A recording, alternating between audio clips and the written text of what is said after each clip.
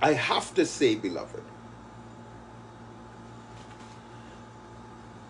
I have been concerned with some of the statements coming out from the political leadership of different Caribbean nations about the vaccines for COVID-19 and this discussion on making it mandatory by law to take the COVID-19 vaccine. Let us examine that for a moment, because there appears to be a very broad misunderstanding of how these kind of situations can be handled constitutionally by the arrangements that we have established through our Westminster political system, but also through us being part of the United Nations global community and the kinds of treaties and signatories that we have been a part of. In regards to mandating vaccines, CARICOM countries have agreed to something called the ICCPR, the International Convention on Civil and Political Rights.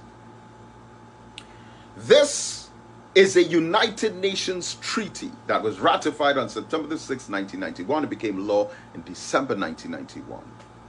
Article 7 of this International Covenant on Civil and Political Rights says no one will be subjected without their free consent to medical or scientific experimentation.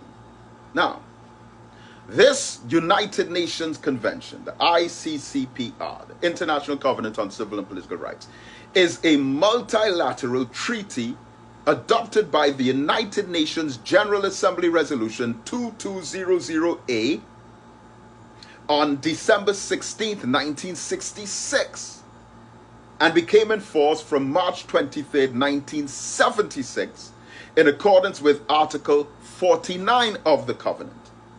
This covenant, by the United Nations, was drafted in consideration of the crimes against humanity committed by Nazi Germany against the Jews. Listen and think. Article 4.2 of this United Nations Treaty says the rights can only be limited, quote, in time of public emergency which threatens the life of the nation. Put a bookmark right there. Because of course we would say, and some of the politicians have been saying, well, it's a public health emergency. Therefore, you can introduce certain laws constitutionally, like as a state of emergency with the suspension of constitutional rights, and take measures that would not be enacted under normal circumstances. We accept that. But let's continue to educate ourselves by reading on. And I'll backtrack on that last part.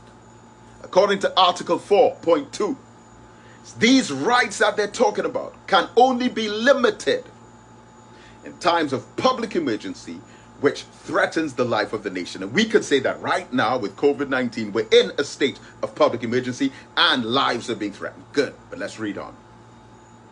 And even then, no derogation is permitted from the rights to life, freedom from torture and slavery, the freedom from retrospective law, double jeopardy, going back to try a case that has already been tried, the right to personhood, freedom of thought, conscience, religion, and I'm putting another bookmark there, and I'm backtracking. Because these here, this part, Article 4.2 of this United Nations Covenant, is saying, look, we all have human rights, we all have civil rights, but in the case of a public health emergency, we can curtail some of those rights. But these are the rights that public health emergency or no public health emergency, you cannot curtail these particular rights. So it does not matter what. It could be a pandemic, it could be a flood, a drought, it could be an earthquake, volcano eruption, it could be an alien attack from outer space. These rights here in Article 4.2 must not be touched. And those rights that, regardless of what crisis is happening, that will always remain intact according to the United Nations ICCPR covenant are rights to life. Pandemic or no pandemic, you still have right to life. Freedom from torture and slavery.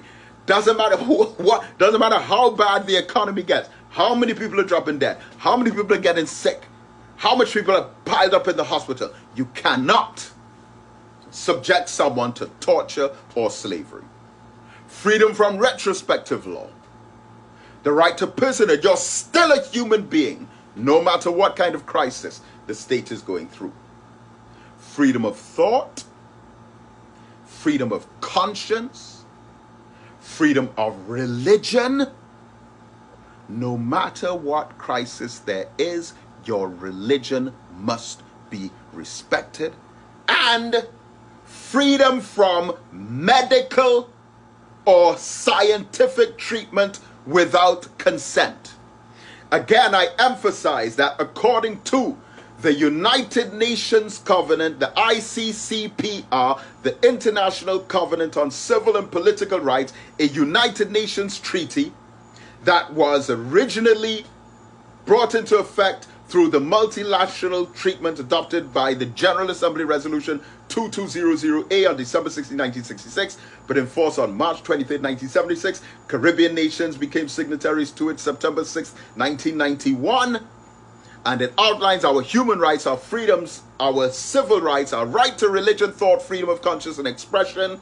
And it says that regardless of what crisis, health emergency, or other abnormal circumstance the society may be in, we are guaranteed this list of rights, which include freedom of religion and freedom from medical or scientific treatment without consent.